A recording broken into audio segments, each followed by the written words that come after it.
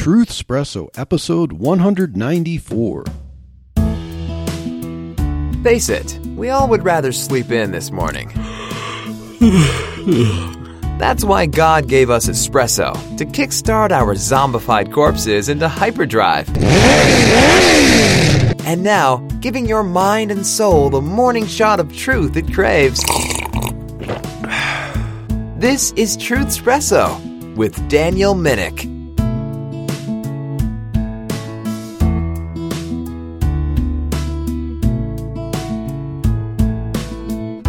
Hey there, my name is Daniel Minnick, and I am the host of Truth Espresso, continuing a series on slander, so welcome all friends, family, foes, and lurkers alike.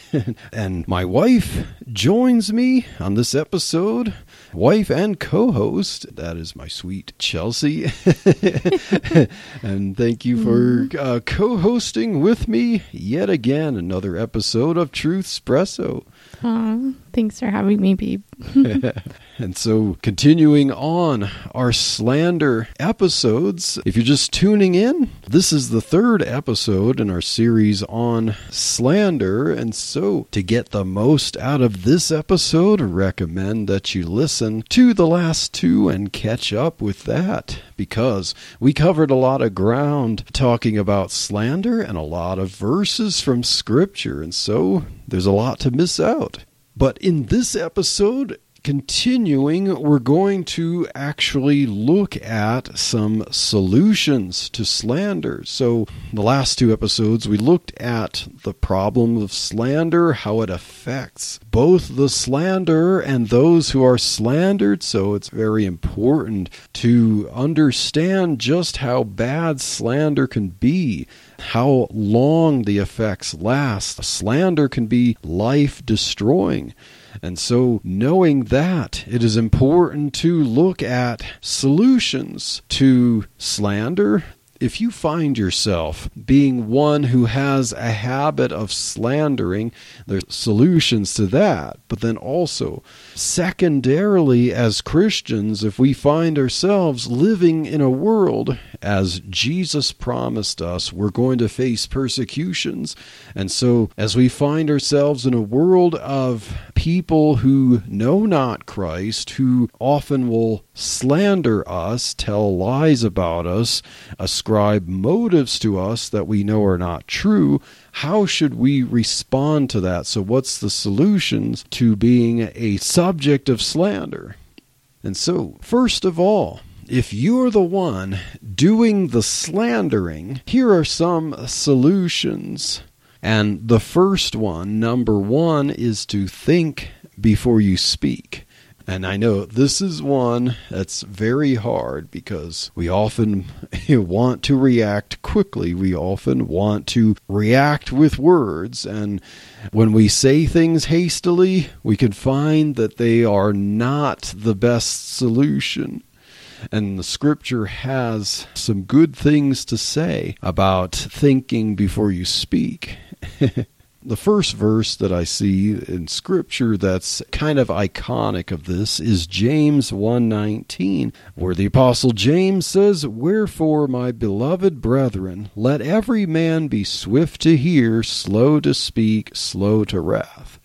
And I think that's kind of a good progression there, because if you're quick to hear, it's kind of interesting to say swift or quick to hear. You know, I want to quickly do something, quick to listen. You know? But yeah, that's a pretty good description there. It's telling you two things to be slow about. The first thing that you're quick to do is to hear, and then you're slow to do these actions. So quick to hear, and as a result, you will be slow to speak. And then as a result of that, you will be slow to wrath. So I think, if you just take the time, don't speak reflexively to negative things. Just take the time to think before you speak and listen. That can result in you being slow to be wrathful or to cause wrath in a situation. So I'm not sure if you've ever heard of this. Well, you probably have. And I'm not sure. I was trying to figure out if I could find out who said this, but that God gave us 2 ears Oh, yes. and 1 mouth. So we should be listening twice as much as we speak. And I think that just kind of gives a little more of the illustrative part of this verse, where we need to be attentively listening, not just passively listening. And that helps us understand more of where that person's coming from. And then that gives us that time to incorporate what we should say. And I think so many times, because we're distracted with so many different things, that we tend to passively listen, where it's like, okay, someone's talking and I kind of catch every third or fourth word.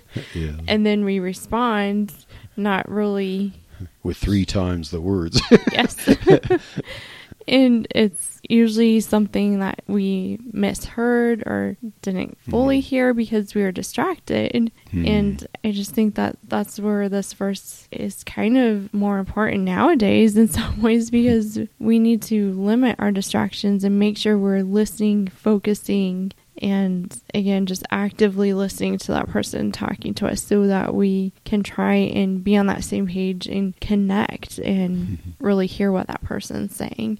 And I think that helps us in our response. And if you think about it, if you hear someone say, like, I want you to move that chair, and you only hear a few words and it sounds like, move that chair, then you might respond differently because you didn't hear everything else preceding that someone was asking you to move it maybe a little bit nicer. I don't know. I just think that's something that tends to be lacking in our culture today. And of course, I struggle with that too. So. Yeah, I'm sure we all struggle with that. Even the Apostle Paul talks about putting himself under subjection.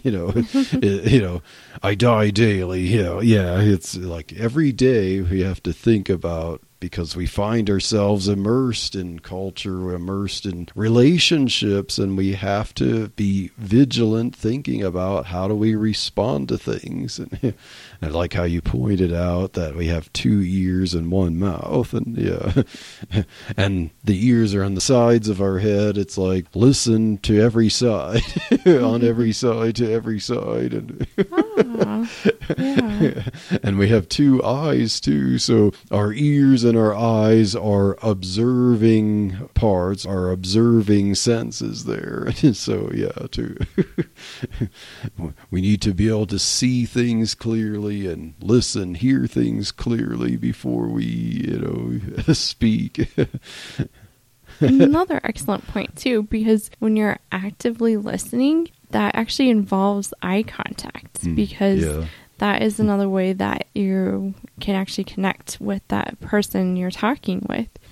And so many times you see people looking down on their phone, like texting or doing whatever, and not actually looking and engaging in conversation or actively listening to the other person. So yes, eye contact is also important in that too. Good points there, sweetheart. And engage our observational senses more, than we should, and on the person rather than on other distracting things like a phone.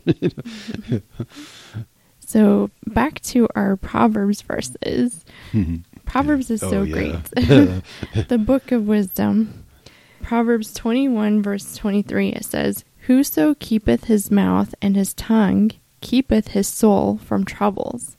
Just thinking about how we need to, again, just be thoughtful and wise with what we say and what we do, and that can keep you from getting into trouble. And it's interesting how often, I know growing up, how I would get into trouble just from words that I would say. I'm like, if I didn't say that, I would have done better. And just thinking of our kids too, that often it's when they start yelling and fighting, and that just leads to that negative cycle of being mean. And so when we think about what we say and how we say it, then that can keep us from trouble.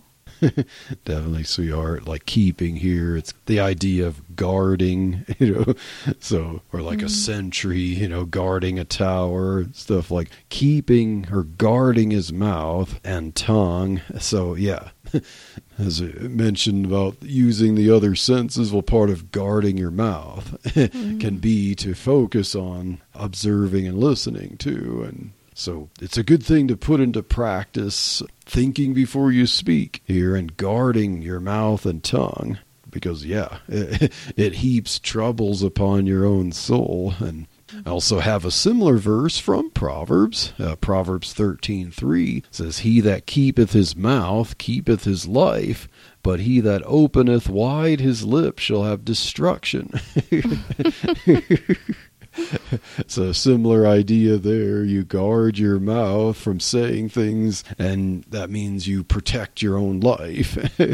But someone who's quick to just blab slanders and stuff, it's kind of like sowing things out, like I'm gathering things that will ultimately come back to destroy me, And then finally, I have Proverbs 29:11.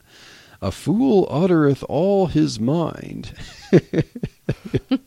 but a wise man keepeth it in till afterwards." It's kind of like he keeps it in until it's ready, until it's fruitful, until it's something worth saying and stuff. So a fool, someone who is not knowledgeable, someone who's not wise, is someone who's just quick to speak, which would also, like in the James verse we mentioned, swift to hear, slow to speak, slow to wrath. So a fool is someone who can quickly end up causing wrath or a wrathful situation by just, "Oh, did you hear this? Did you, gossip, slander, just, did you see what that person did to me? I can't believe it do that. What kind of rat is that?" Like just quick to name call, quick to slander, quick to lie about someone. And I think this verse is kind of funny to think about in some ways, because I feel bad for extroverts. I think that this is growing up with extroverts in our family and stuff, and some of our kids are extroverts. They just, anything that comes to mind just comes out. And it's more of a challenge for them to learn how to slow that down and think first before they speak. And I think that women, introverts or extroverts, have a harder time with this as well, because that's like a way that women connect is through talking and that relationship and stuff. So I think this is another thing that's more of a challenge for women as well, just making sure that what we do talk about and how we speak are things that are beneficial and truthful, and again, encouraging, building each other up. But yeah, it's just kind of funny to think about some of the things that come out of our kids' mouths, because they just say whatever is on their mind at that time. Yeah, it's definitely an acquired skill. So that's part of the role of parenting. Of course, parents, we have to work on ourselves too and be as we're models for our kids. And so, yeah. Being slow to speak, slow to wrath is something that's not natural. So it's something that we have to work at and have to train our children to work at too. So yeah, it's a learning. It's part of the school of life that way. Are you just watching? You grab the popcorn, plant the family on the couch, and flip on the TV. But have you left your worldview behind? Media comes in all forms, and all of it contains some level of indoctrination. Are You Just Watching? The Entertained Christian's Handbook to Consuming Media with Purpose is a guided journal with worldview-shaping info and lots of guided note pages to help you watch and discuss anything you put before your family's eyes. Purchase it now on Amazon.com. And don't just watch. So for our second point, we were looking at making sure our motive is to edify, or again, like that building up of someone, encouraging them. And I think Ephesians 4, verse 29 through 32 is just like the perfect section that talks about this and how we can do it. So it says, "Let no corrupt communication proceed out of your mouth, but that which is good to the use of edifying, that it may minister grace unto the hearers. And grieve not the Holy Spirit of God, whereby ye are sealed unto the day of redemption. Let all bitterness and wrath and anger and clamor and evil speaking be put away from you with all malice.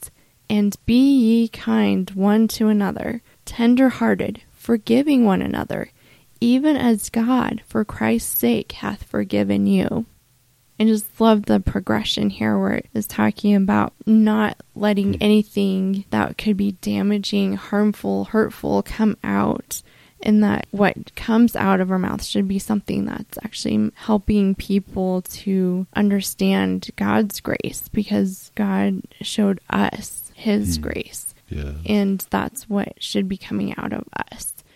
And I think that it's something that we will continue to work on and have to be vigilant about until we have our redeemed body. We don't have our sin flesh nature anymore, because it's something that Satan can use easily to tear down, push away other people from coming to Christ, is our negative words. You hear a lot of people say, oh, Christians are hypocrites because they say one thing and they do another. Well, that should not be how we're classified from other people. We should be speaking truth. We should be doing what we're saying. And I think that is one of Satan's favorite things, to turn people away from the gospel, is to make them not be able to see that we are human and that we do fall.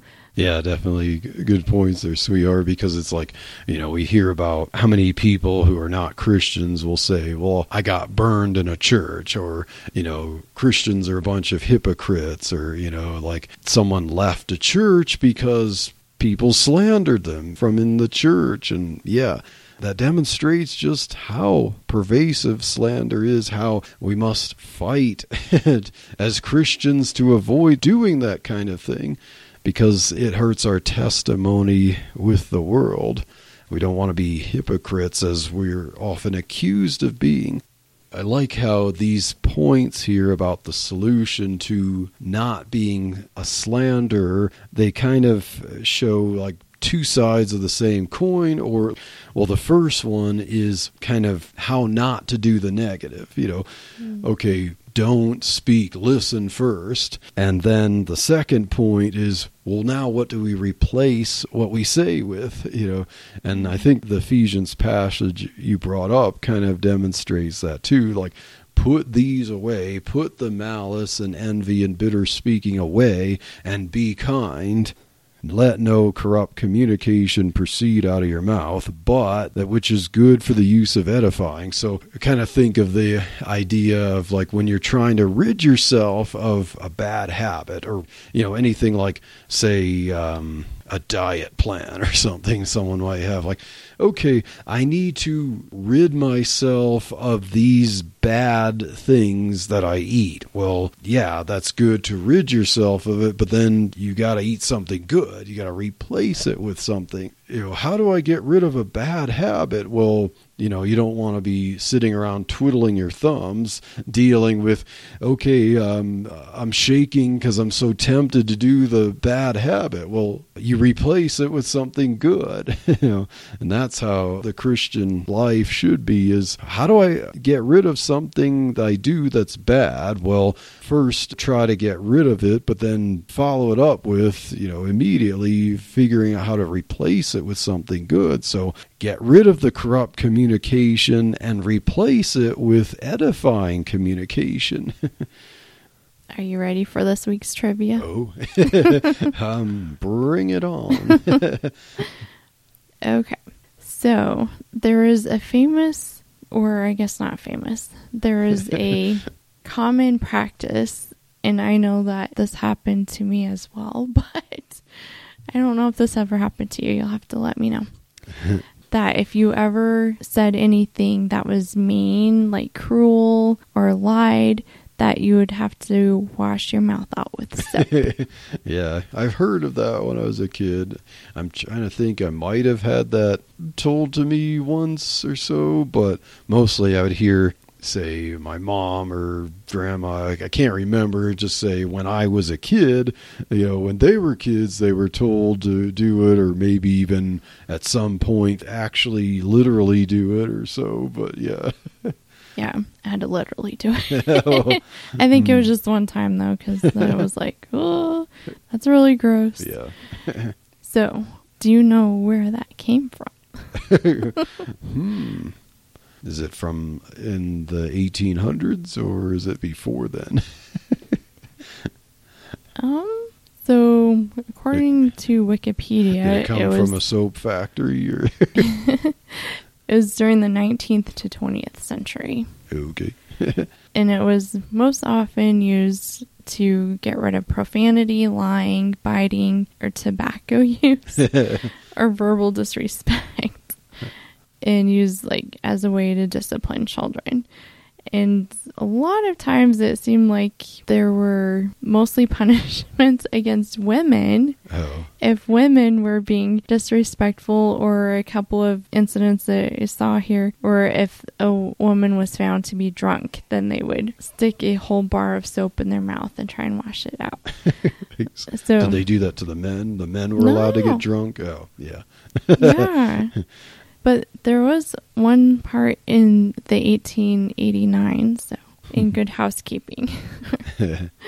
Good Housekeeping magazine? Yes. Okay.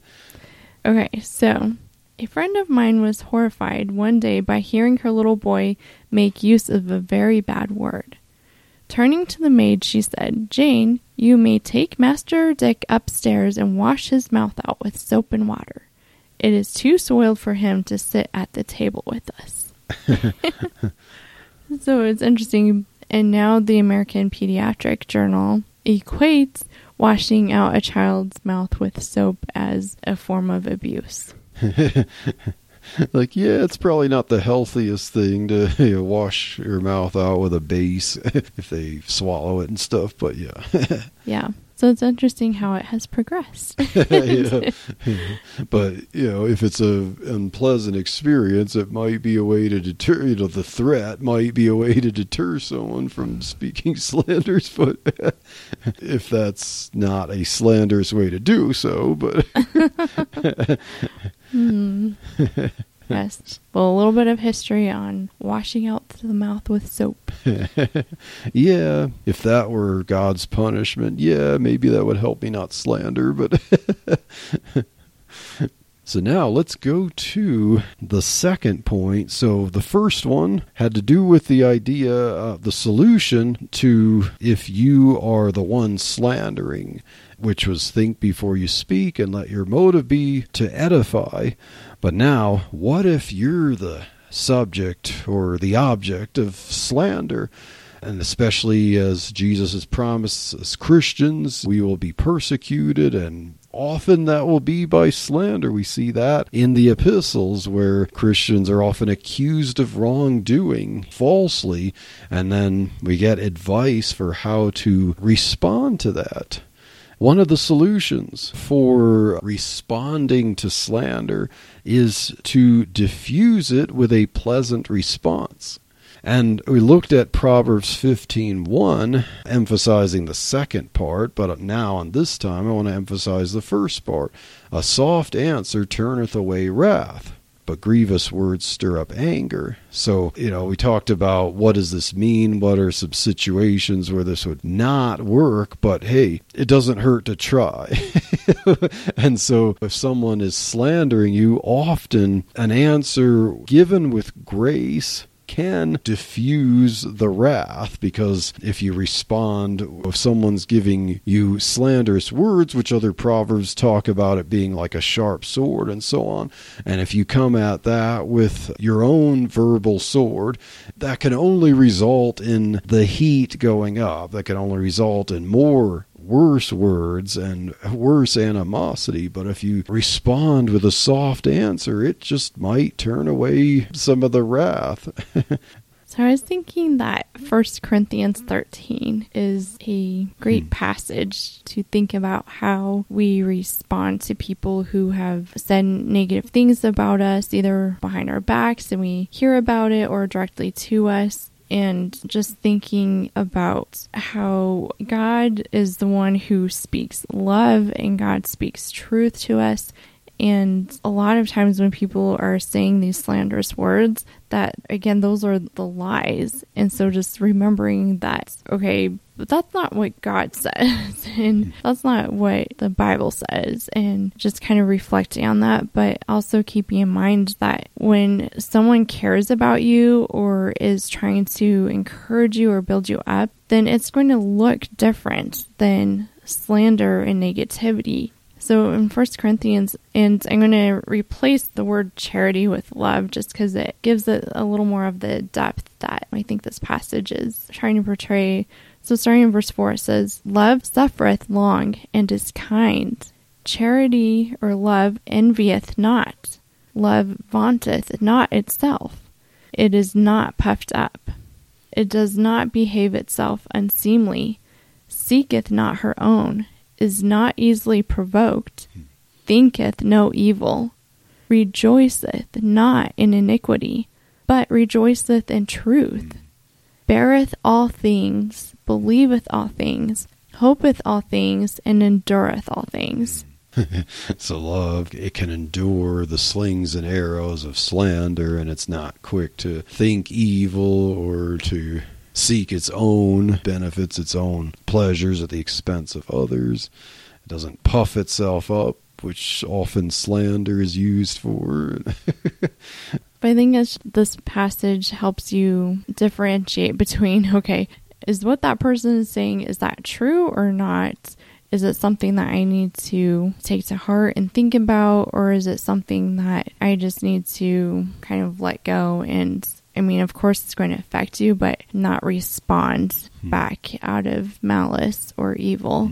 Yeah. Because if you look at that and you say, okay, what they said was not out of love, what they said was unkind, what they said was meant for evil, then, okay, those are things that you don't need to listen to, that you don't need to let affect you, because that's not truth, and that's not what God wants you, and that's not how God sees you. He does not want you to believe that. Of course, this is a lot easier said than done. Yeah, no way are we saying, oh, flip the switch and make everything good. This is the sanctification process in the Christian life. It's the daily battle. Yeah, and you mentioned all the qualities of love. Love for other people will ultimately respond to things with good. But if you're just like loving yourself, that would be the opposite, where then you want to be quick to defend yourself with your words in such a way that you're attacking the others. Romans 12, verses 17 through 21 here, the Apostle Paul says, "Recompense to no man evil for evil. Provide things honest in the sight of all men. If it be possible, as much as lieth in you, live peaceably with all men. Dearly beloved, avenge not yourselves, but rather give place unto wrath. For it is written, Vengeance is mine, I will repay, saith the Lord. Therefore, if thine enemy hunger, feed him. If he thirst, give him drink. For in so doing thou shalt heap coals of fire on his head. Be not overcome of evil, but overcome evil with good." I think that's kind of what love does in the passage, 1 Corinthians 13 there. But I like this imagery of heaping coals of fire on the head of someone. If you're responding to what your enemy says with kindness and goodness, it's kind of like they end up feeling the pain of what they're doing on themselves. Instead of feeling good about what they did and you feel the pain of it, you're like, it's in some ways, it's kind of like making them feel the pain of it to where it might make them stop in their tracks and change course there. So what happens if that is a response, that you show kindness to that person and the heaping coals doesn't do anything and they don't change? Yeah, I think some of these Proverbs type of things are words to live by. They're not like magic formulas for every situation. It's like general principles. So, if an enemy's really intending, to stop at nothing to destroy you, then, yeah, we might not see that, happen all the time, but it's a good general principle there. It's probably a good place to start. Oh, yeah. It's better than slander. Yeah. Yeah, because here's another example of a general principle. It's 1 Peter 2:12, where he says, having your conversation or your lifestyle honest among the Gentiles, that whereas they speak against you as evildoers, they may by your good works, which they shall behold, glorify God in the day of visitation. So there you have a principle whereby your response to slander against you could result in their salvation. Now, of course, you can't look at that and say, hey, every single person who slanders me, if I do good, they will get saved. But it's saying, hey, this could be the result. This could be your hope. So yeah, heaping coals on someone's head, that's a good general principle, and that's a possible result of rendering good for evil. And another here is in 1 Peter 2:12 about it could result in your enemy glorifying God and getting saved. Castle Rock Women's Health is a pro-women and pro-life clinic and ministry serving women of all ages and backgrounds in the community of Castle Rock, Colorado, and the surrounding areas. Castle Rock Women's Health offers well women care, prenatal care, extended postpartum care, licensed clinical Christian counseling, fertility awareness, hormone therapy, childbirth classes, STI testing and treatment, ultrasounds, and even the abortion pill reversal. Castle Rock Women's Health uses your generosity to offer services at little to no cost for many women in situations where insurance is not available. But Castle Rock Women's Health needs your help. To serve women better in the community, Castle Rock Women's Health is looking to move into a new office. Please consider a charitable donation to help Castle Rock Women's Health offer life-affirming care and reach more women with the love of Jesus Christ by going to givesendgo.com/CRWH. That's givesendgo.com/CRWH and be a blessing to women in need. For more information about Castle Rock Women's Health, please visit our website at crwomenshealth.com. Thank you so much. So that was the first solution for what happens if you're slandered. And so we have two more quickly. So the second one is to focus on doing the right thing. Paul gives an example in 1 Corinthians 4:12 through 13. He talks about basically as we're slandered, as people are kind of attacking us, here's what we're doing. He says, and labor, working with our own hands, being reviled, we bless, being persecuted, we suffer it, being defamed, we entreat. We are made as the filth of the world, and are the offscouring of all things unto this day. So he's kind of talking about right now, we are experiencing the idea, the kind of slandering that we appear to be to the Gentiles, to the pagans, as the scum of the earth, but we just continue on doing good labor with our hands, just continuing to praise God and be good to people, even though this is our current state in the eyes of people. We just continue to do it, hoping to reap the harvest at the end, And so don't be discouraged when we don't see the fruit of our good response to slander. We just keep doing what we know is right. That was one thing I thought was interesting, just doing some of this study here on slander, is that when people are in just that pattern of being slanderous, being negative, that they don't have any hope. And yeah. I think that... And that's why they slander. Yeah. That's the hope that they have. Well, and I like this verse, just keeping going with what you're doing. It's like you keep going because you have that hope. You know that in the end, God is victorious and our salvation is eternal, and God is going to pour out his wrath, and that's something that we don't have to worry about or be burdened with, that we can just trust God and just keep going. Yeah.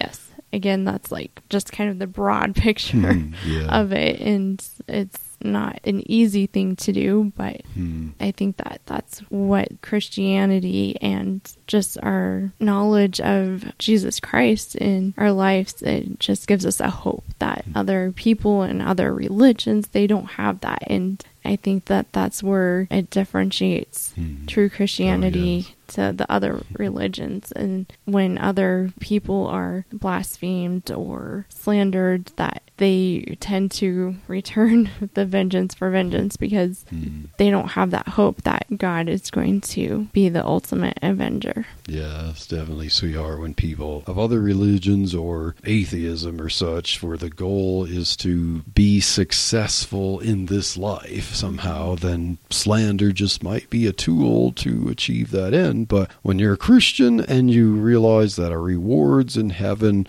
our rewards are, where moth and rust don't corrupt. Our reward is at the other side of this life, the return of Christ and so on, that we can endure all things. We can endure slander for the rest of our life, doing what's right and knowing that, our reward is not just to try to get on top or get ahead in this life. And you mentioned trusting God, because that's my third point here. The third solution for being slandered is to trust God and be patient with the results. I got some quick verses here. So Proverbs 20, verse 22, it says, "Say not thou, I will recompense evil, but wait on the Lord, and he shall save thee." So kind of like what Paul says, vengeance is mine, I will repay. So trust in the Lord, and he will save you. Don't be quick to return evil for evil. And then Psalm 109, verses 2 through 4 says, "For the mouth of the wicked and the mouth of the deceitful are opened against me. They have spoken against me with a lying tongue. They compassed me about also with words of hatred, and fought against me without a cause. For my love they are my adversaries, but I give myself unto prayer." So there's the patient trusting God, praying to God, being patient through all the slanders, and without a cause there they fight against you, but give yourself to prayer. Just pray to God for deliverance. Pray to God for faith through this. Wait on the Lord. He will save you. So that's one of the Christians' solutions to being slandered, is to be patient, knowing that the results are eternal, and to trust God with that. So next week, we're going to talk more about specific ways that we tear down each other, and more specific ways of how we can build each other up, and like practical ways of how we do that, and looking at God's word and seeing how we can implement that either with our friends or our family, our children, and our spouse, and just learning how to live a life that is being loving and kind and encouraging to one another. Definitely look forward to that. So practical tips on how to live slander less, or less slander and stuff in your immediate your daily relationships, friends and family. So look forward to that. And so stay tuned for the next episode of Truth Espresso, the next week, the next one in this series. And God bless. Thank you for waking up with Truth Espresso. Good morning, and God bless your day. Hey friends, Daniel Minnick here again. If you liked waking up to this episode of Truth Espresso, I would really appreciate it if you would rate it on Apple Podcasts, Stitcher, or whatever application you use to listen to Truth Espresso.